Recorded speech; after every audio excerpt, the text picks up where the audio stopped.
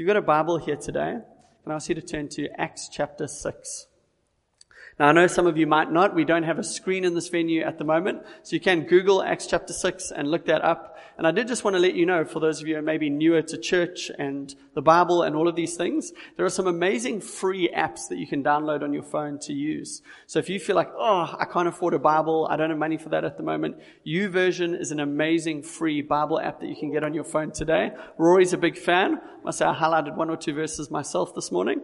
But you can read a whole bunch of different translations off of that app. It's also got different reading plans. So if you feel like you're in a place where God's speaking to you about love or courage or discouragement or empathy or fear or whatever it is, you can kind of look those things up and read those kind of Bible reading plans. And then the Read Scripture app is another amazing app which has got maybe a bit more meatiness to it. You can watch some videos on some books of the Bible and some themes of the Bible. It'll link you to some podcasts and blogs and just really help us to understand what is going on in the Scriptures, because we really believe that for us to be growing as followers of Jesus, probably prayer, knowing the Bible, and community like this are 3 really, really key parts of growing in our own faith. So, if you're not in Acts 6 yet, you can turn there. But I want to read one verse in the meantime briefly out of Philippians 1, verse 1 and 2. It says, Paul and Timothy, servants of Christ Jesus, to all the saints in Christ Jesus who are at Philippi, with the overseers and deacons, grace to you and peace from God our Father and the Lord Jesus Christ. Now, if you're not sure what's going on there, Paul is writing a letter to an entire church community like this, based in a city called Philippi. And he starts with this greeting to everyone, the saints, the overseers or elders or pastors, and the deacons. And some of you are hearing that and you're like, I don't know what any of that is. I know the church. I don't know any of those words. And probably the word saint is kind of weird for some of us in there. You know, who are the saints in the church? Because if you know that word, like to me, I was brought up believing a saint was like this really holy person from back in the day. They'd either done something great for God and had incredible character, or were just like heroes of the church that were on the stained glass windows, and we kind of remembered them in some way. But one of the interesting things is, as you study the Scriptures, in the New Testament, we see this word saint popping up all the time, over and over and over. And it's really just a word that means holy one. And when Paul writes to the church, the saints are the holy ones, the Christians, the church members at the church in Philippi or in Durban or wherever it might be. And he's greeting these saints and saying welcome and starting this letter off. And I want you to know today, you can use that as a synonym for Christian. I am a saint. That is part of what our identity is in Christ. So when God looks at you, he sees a holy one, which is pretty crazy. Like despite your past, despite what you might have done, despite what's been done to you, despite anything that you might think disqualifies you from that, when God looks at you, he says, Holy One. And we want to become a church that lives into that and starts to believe that for ourselves. The second word that stands out there is that word overseer or elder or pastor. Now, some of you are hearing the word elder, or you've heard us use that on a Sunday and you're newer to church and you're like, this sounds like a cult. Honestly, like, I think if someone told me that they went to the gathering of the elders, I just picture these hooded people, you know, their faces kind of covered by shadows, up to nefarious, naughty things. But really, the word pastor, shepherd, elder, overseer, all those words are quite interchangeable in the New Testament.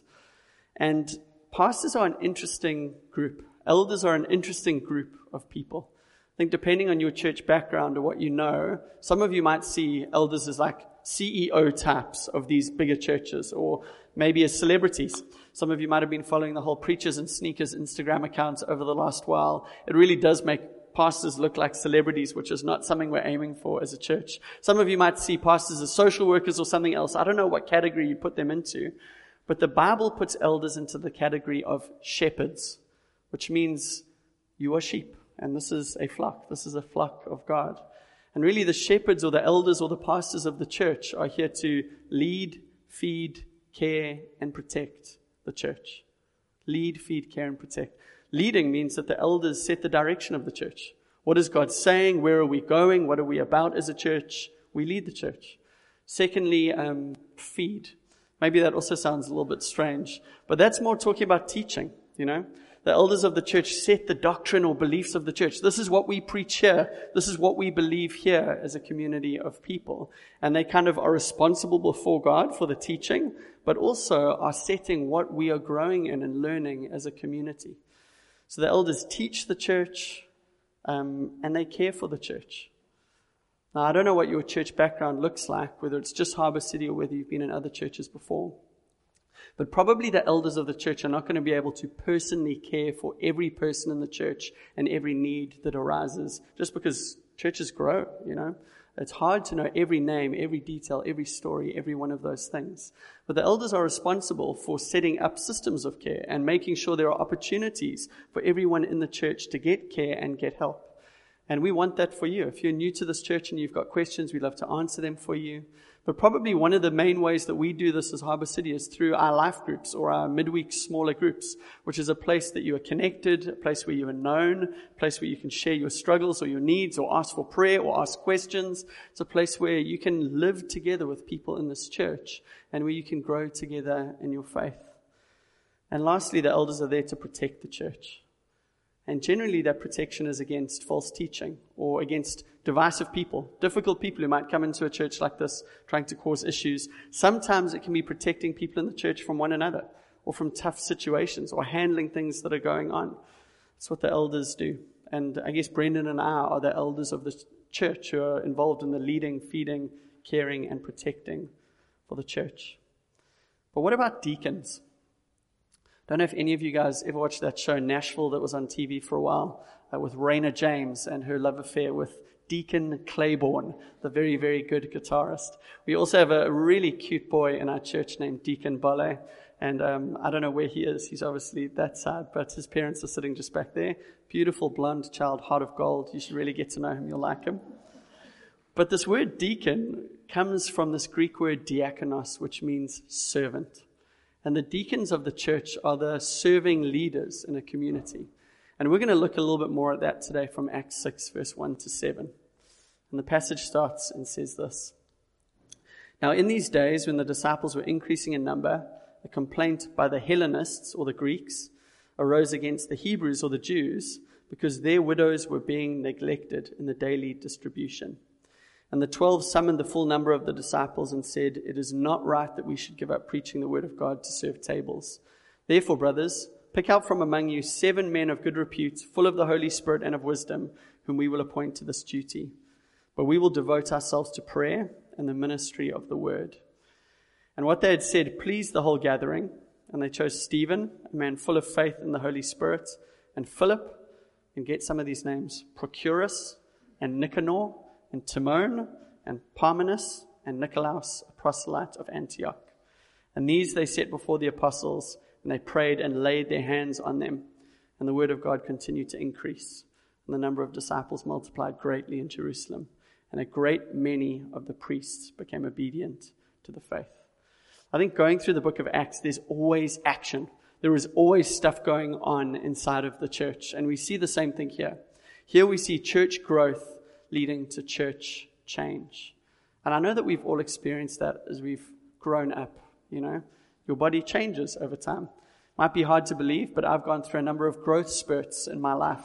I know I'm not the tallest looking guy in the room, but I do remember those kind of November to January periods between school where I was begging my parents, like October, I need a new pair of shoes. My toes are bleeding every day out of the front. They're just too small. Or like my shirt was a crop top. You'd put it on in the mornings. I needed new shirts. My folks were like, just hold on to the end of the year. We'll get you through.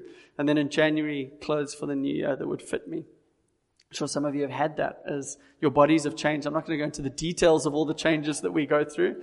But I remember as probably a young, short 13 or 14-year-old, much shorter than I am now, trying to be cool with the ladies and trying to do my best. And I had nice acne on my face, which made me look very, very attractive, all that glowing red. And I had braces on my teeth. And I was short. And I was chatting to someone thinking I was doing such a good job. I am so cool. Until my starting to deepen voice just went shrill and shattered glass all around as I went through the changes of growing up. And I don't know what that looked like for you. Maybe some of you handled this much more smoothly than I did. But as we grow, we change. Our lives change. And as we grow up, we change too. go through new jobs, new relationships, new kids, moves to new cities, new homes. We grow as people, and our lives change too. And in the church, we want growth, We say our vision as a church is to know Jesus and make Jesus known. We want to see people around the city of Durban come to know him. And we want to see this community grow as more and more people are introduced to Jesus. And not just seeing size happen, we want to go deeper as a church. We want to know him more for ourselves. We want to grow personally in our faith. We want growth. We want maturity. We want change. And that is what is happening in Acts 6. The gospel's going out. More disciples are being raised up. The church is growing. That verse there says the disciples were increasing in number, and there was so much to celebrate. But at the same time, one of the things we see here is something we all experience, and it's that most people don't really like change. We don't like change, We like things to be the way they are. We like to be comfortable. We don't like to be too unsettled, or at least most of us are in that space. And for this church at this time, they were in a place of great discomfort and inconvenience and adjustment as all of these things were happening around them. And you can imagine as the church is growing, people in Acts 6 are saying to one another, who are all these new people? I don't trust them. I don't like their vibe. I don't know if I want them to be part of our church. Or maybe it was like the church is growing. We need more life groups. Some of the groups in the church are too big. They need to multiply out. Leaders go out and start new groups in new places. And people are going, oh man, I like my group the way it is. I like my people. I don't want to see them go. We have like such a good thing going. Why do you want to ruin that, leaders? What is going on? Or maybe it's just, I remember the good old days when it was just 120 of us in Acts chapter 1. We were praying for the Holy Spirit to come. And then the Spirit was poured out and he's ruined everything. And now it's all big and I don't know all of these people. I don't like what God is doing among us, If you're new here today, that's not us. We like you. Welcome. We do want new people here. This is just the book of the church in the Bible, But you do hear this kind of thing in the church often, as people change and adjust, they struggle to deal with changes. And all of a sudden with a growing church, there are more needs, The church needs more life groups. It needs more people serving. It needs more people on kids ministry. It needs more people praying for all of the things that God is doing. It needs people giving generously financially to support the needs of the church. It means people carrying responsibilities for the things that God is doing here. The church is growing and it needs more buy-in from people. And that's this tension they're experiencing in Acts chapter 6. There's so much to celebrate. God is doing so much among them. But at the same time, there's a lot of discomfort because there's a lot of change and adjustment going on. There's a lot of new needs and discomfort and inconvenience. Kind of what the Bible is showing us here in Acts chapter 6 is not what you see on any church's Instagram account ever. The awkward, discomforting adjustment phase of church life. But this is the reality of church that we experience and that we see here in the Bible. The second thing is church change leads to new needs. Church change leads to new needs. And here in Acts 6, the leaders of the church get their first ever complaints. Honestly, everything's been going pretty smoothly until this time. Everyone's excited. They're amazed at what God is doing. And now for the first time, this tough email comes through or this tough text comes through. Now listen, there are a lot of things people complain about in different churches. Some of them are valid and some not so much. So we had a situation a while ago. I was one of the elders at Red Point Church in Pinetown. And I remember the guy who led that church, Nick, telling us that someone had come up to him on Sunday and said, my coffee is cold. And he was like, what do you want from me? What do you want me to do? And just so you know, if you have cold coffee afterwards, please ask the barista team to make you a new coffee. I mean, the coffee's free at the moment. We want you to have a hot coffee. We really do. But if you just sit chatting to someone for a long time and your coffee goes cold, that's on you. That's not on me. I don't need to know about that. I don't need to hear from you. But they had a cold coffee. Some people are like, the music is too loud. Some it's too soft. Some I don't like that style or I love that style. I remember some people complaining about the way we prayed, whereas other people were saying this way of prayer has changed my life. Now I know how to pray and I'm engaging with God. And last week, these were some of the things we spoke about, like the non-essential, preference, subjective kind of things of the faith. But here in Acts 6, we don't have that kind of complaint come in. This is a real complaint. This is definitely a just complaint. A lot has been changing. A lot has been going on in the church. And some balls have started to be dropped. And there are some needs. What the elders or leaders could comfortably do on their own before, now all of a sudden they don't have that capacity and things need to change. And I'm sure all of you have experienced these growing pains before, outside of just your body changing. Maybe going from varsity to work. I remember that period just going, I've got to get up at 6 a.m. now, that early to get to work. I know some of you get up at 4:30 in the morning. That's amazing. But then you get to work, and it's not just that you've got to get up earlier, it's that actually you could get fired. You could lose your job. At varsity, you could take it a little bit easier and come to lectures late and, not always hand in papers and get away with a few things. Now at work, all of a sudden, you need to be performing. You need to be making things happen. And you don't have all the leave you used to have when you're at university. You don't have this 3-month holiday at the end of the year, something in the middle, there's 2 other ones on the sides. It's a real bummer. Some of you have found that with changing jobs too. You were in a good situation, a good environment. You were comfortable with the people that were around you. You knew how things worked around here. People knew you, you knew them. And then all of a sudden you move to a new place and people don't trust you as much or know you as well. You keep making mistakes because you're not used to the new systems and the new ways. It takes a period of adjustment or getting used to this new place. Could be starting a new relationship, going from single to married, or having a first, second, third kid. All of a sudden there's new demands, new challenges, new adjustments. You need to settle into a new rhythm of life. And in Acts chapter 6, what we see is it's the widow's ministry that gets affected by all of this adjustment that needs to happen. And they bring up a valid complaint. Actually, the ball has been dropped. We need help. But they do it in the wrong way. I want you to see here that rather than going to the leaders and saying, this is what we've experienced, this is like the struggle we've had, rather than saying, actually, can you help us? These have been our expectations and needs. Where are you guys at? Instead, they start to talk among themselves, and there's this gossip and slander and division going on. Texts are going out about what's happened. And you know what is actually happening? Is the church is starting to divide into 2 camps. You've got the Greek camp and the Jewish camp. And those 2 sides are starting to divide, and it threatens whether this church will be able to stay together or not. So let's picture it a little bit more. Every week, this church is having amazing testimonies of what God has done. Jesus is changing lives. People who before were living for all sorts of other things have now found the life that is truly life inside of Jesus. They've experienced forgiveness of their sins. They've encountered the love of God. They've experienced new life. They've found this new identity that's in Jesus. They can't stop talking about him. Jesus is the only thing that's on their lips. Their friends are getting annoyed, so they're like, fine, we'll come and see what it is that you've been talking about. We'll come and visit your church. And because of all of this going on, Peter, James, and John, all the other guys, they've got a lot going on their plates. So Peter is out and he's kind of at a counseling meeting with this group of people. And then James is out with a new members meeting. And then John is trying to prepare a sermon for Sunday. They've got all of these things going on. Their schedules are full. They're struggling to get time to do all the things they're called to do. They're not praying much anymore.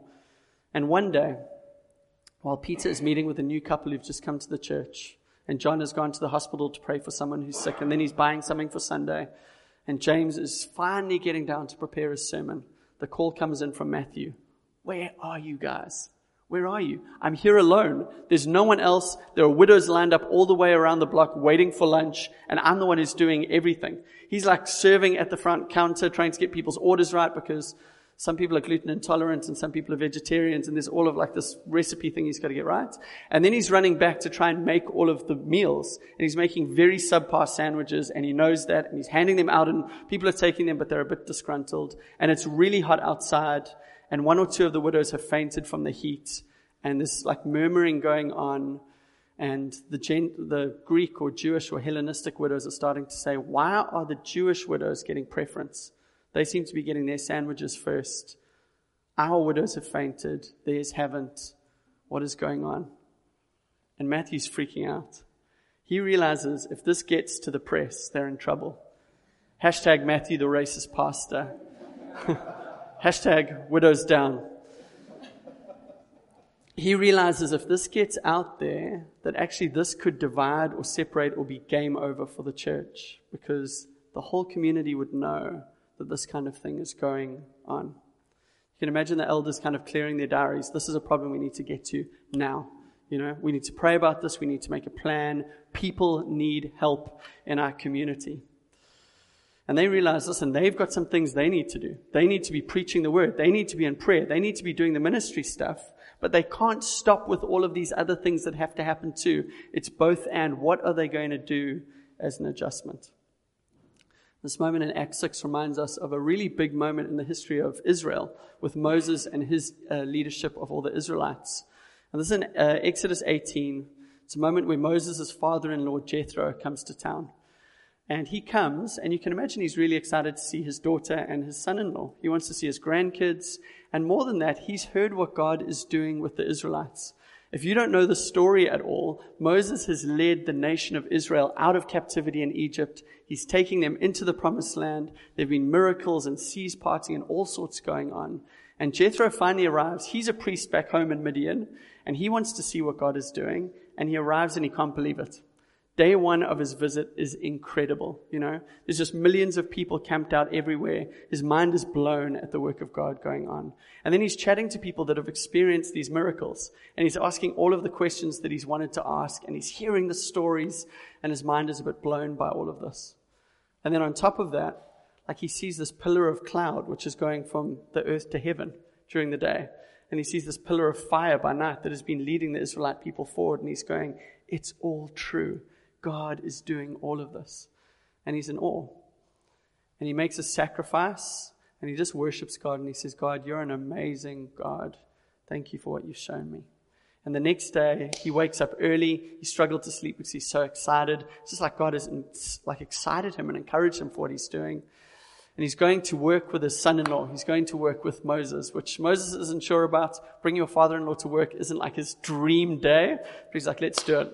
And Moses sits down at his desk and he cracks a couple of Red Bulls and he gets into the day. And for Jethro, he's like, this is warning sign number 1. Why are you having a Red Bull at 6 a.m. in the morning at your desk? And there's this long line of people that is all around the building, kind of going all the way around the camp. And from sunrise to sunset, Moses sits and he just meets with person after person after person after person after person. And Jethro is exhausted just watching all of this happen. At the end of the day, Moses gives Jethro a number of numbers and he says, can you just take these to the people that are still in line? They can be first in tomorrow. It's really just like Home Affairs in Durban, but far worse. The line goes far further down the block. People waiting to get to be with Moses. Because he's leading 3 million people. He's carrying all of that responsibility on his shoulders alone. It's not a good thing. And Jethro watches all of this and he has another sleepless night. And then he says to Moses the next day, Exodus 18 verse 17, what you are doing is not good. Can you imagine Moses I wanted my father-in-law's approval. I wanted him to think I'm amazing. What you are doing is not good. You and the people with you will certainly wear yourselves out, for the thing is too heavy for you. You are not able to do it alone. Now obey my voice. I will give you advice, and God be with you. You shall represent the people before God and bring their cases to God, and you shall warn them about the statutes and the laws and make them know the way in which they must walk and what they must do. Moreover, look for able men from all the people, men who fear God, who are trustworthy and hate a bribe, and place such men over the people as chiefs of thousands, of hundreds, of 50s, and of 10s, and let them judge the people at all times. Every great matter they shall bring to you, but any small matter they shall decide themselves. So it will be easier for you, and they shall bear the burden with you. If you do this, God will direct you, and you'll be able to endure, and all this people also will go to their place in peace. So Moses listened to the voice of his father-in-law and did all that he said. The apostles in Acts 6 need a Jethro moment. That's what's going on here. They need a Jethro moment. New needs in the church lead to new administration. And what they do is they pick these 7 individuals from within the church and they put them into this role as deacons or these serving leaders. And these people are going to be the ones of good character, who are mature, who love Jesus, who know the gospel, who are a great example to other people. And these ones are going to show the others both what Jesus is like, but are also going to lead teams and lead ministries and help others and serve the church and facilitate all of the needs. And this simple decision around these 7 changes the future of the church forever. It seems crazy, eh? That simple. Now, can I just say this? Because I think some of us are in different pages. The Holy Spirit gives different gifts to the church. Some of you in this church have got gifts of administration and leadership. And sometimes we don't even appreciate those things, Some of us are sitting here and we're like, I wish I had more of the gift of prophecy. I would love to be hearing God speak to me more. I would love the specifics and the regularity of that. I'd love to be able to encourage people with what the Spirit is saying. I wish when I laid hands on the sick and prayed for them, God heard my prayers and I saw more sick people healed. I desire that. Maybe you wish that God would work in a way with miracles through your life. You would see Him do these powerful supernatural things through your life.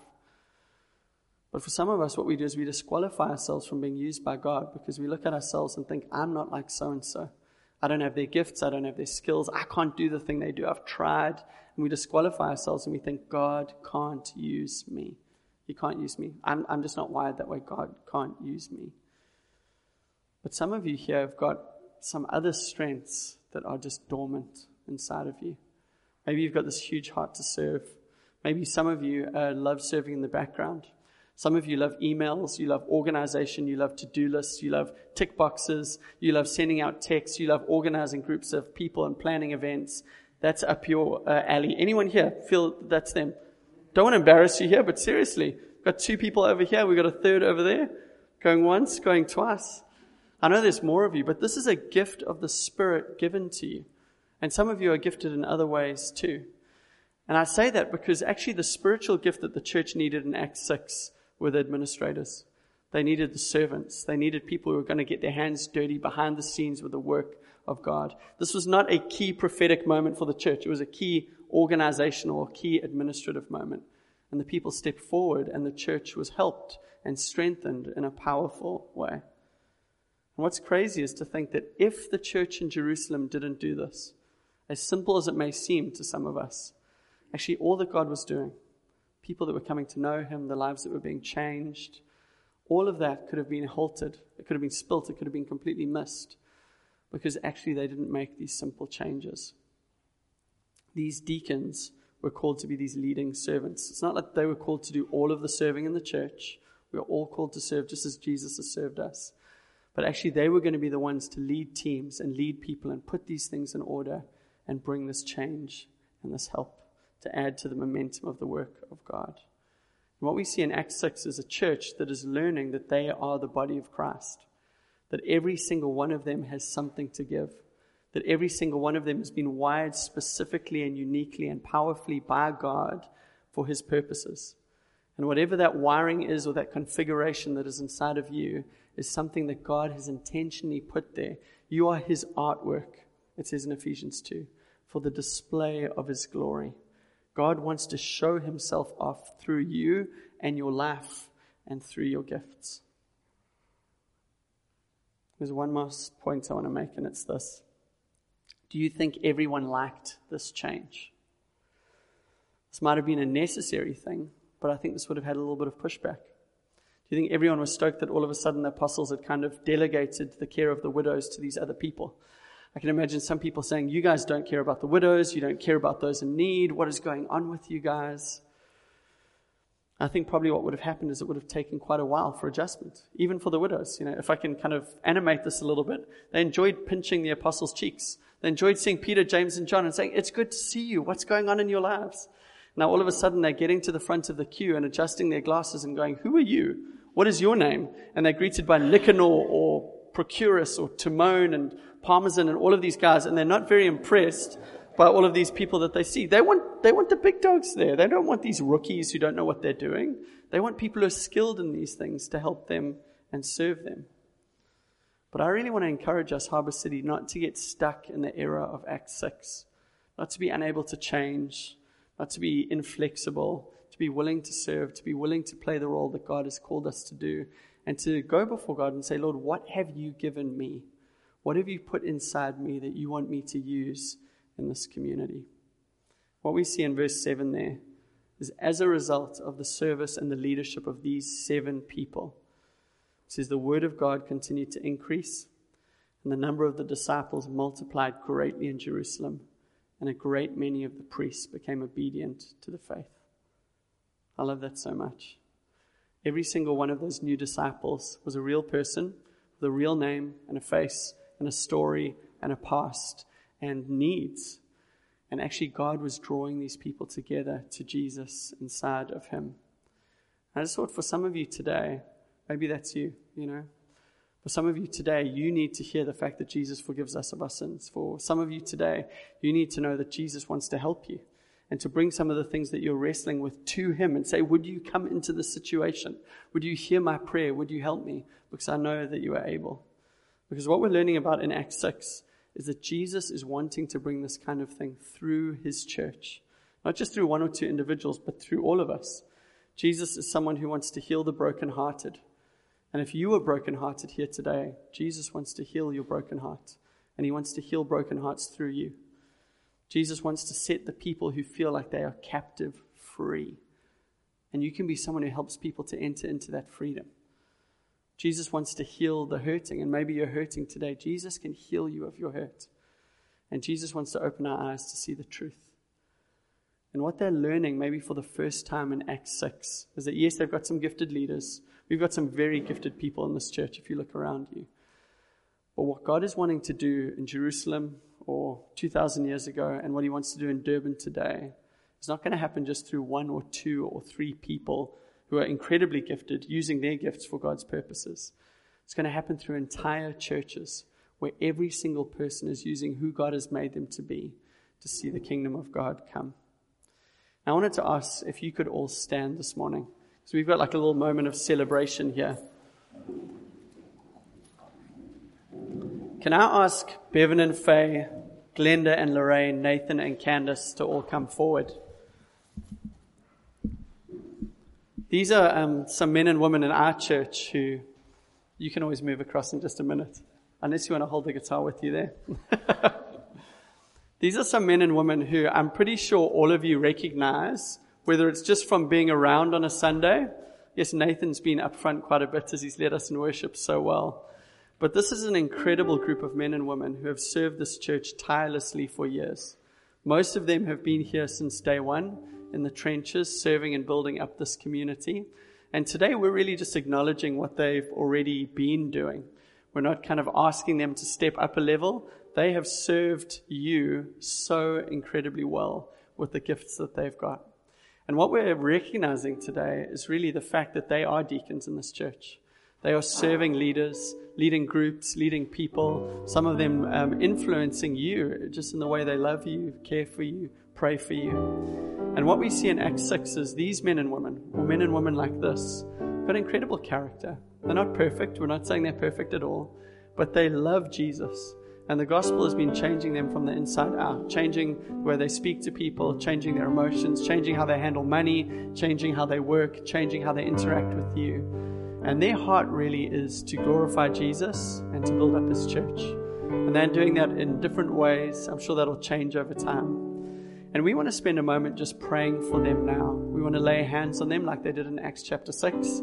Some of these guys, this should have happened years ago, but they just haven't been here on the times we've done this before. So we're really just acknowledging the role they already play. I think for a couple like Bevan and Faye, I think they've had, how many times have you had hands laid on you in a situation like this? Many. I was thinking maybe 6 or 7. I don't know if it's more or less.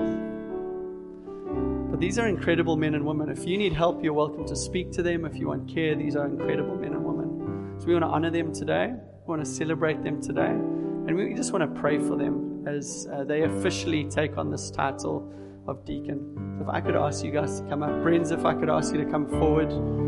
We just want to lay hands on them. And Harbour City, we'd love you to receive them as deacons in this church and just to pray for us, for the blessing of God on them, for wisdom, for grace as they lead, as they carry loads, for just the energy and power to do what God has called them to do.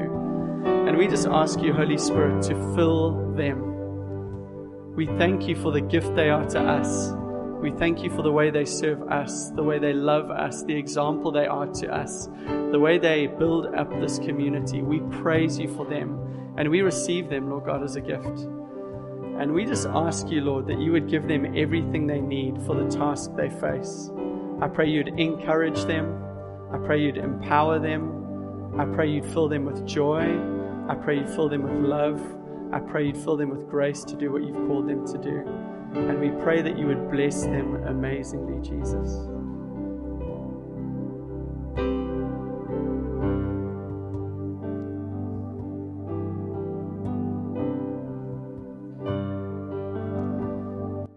city, could we maybe make some noise for some of our new deacons in this church?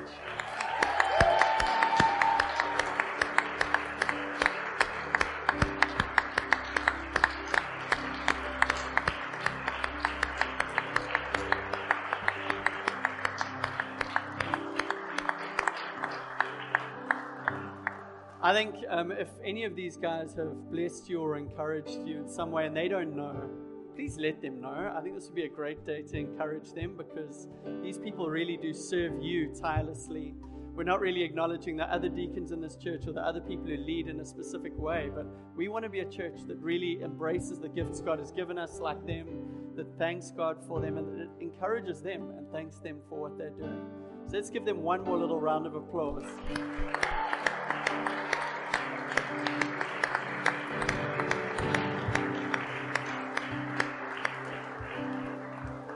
We're going to go out with one song of worship. So if you want to turn to your song sheets, we can sing and praise Jesus together.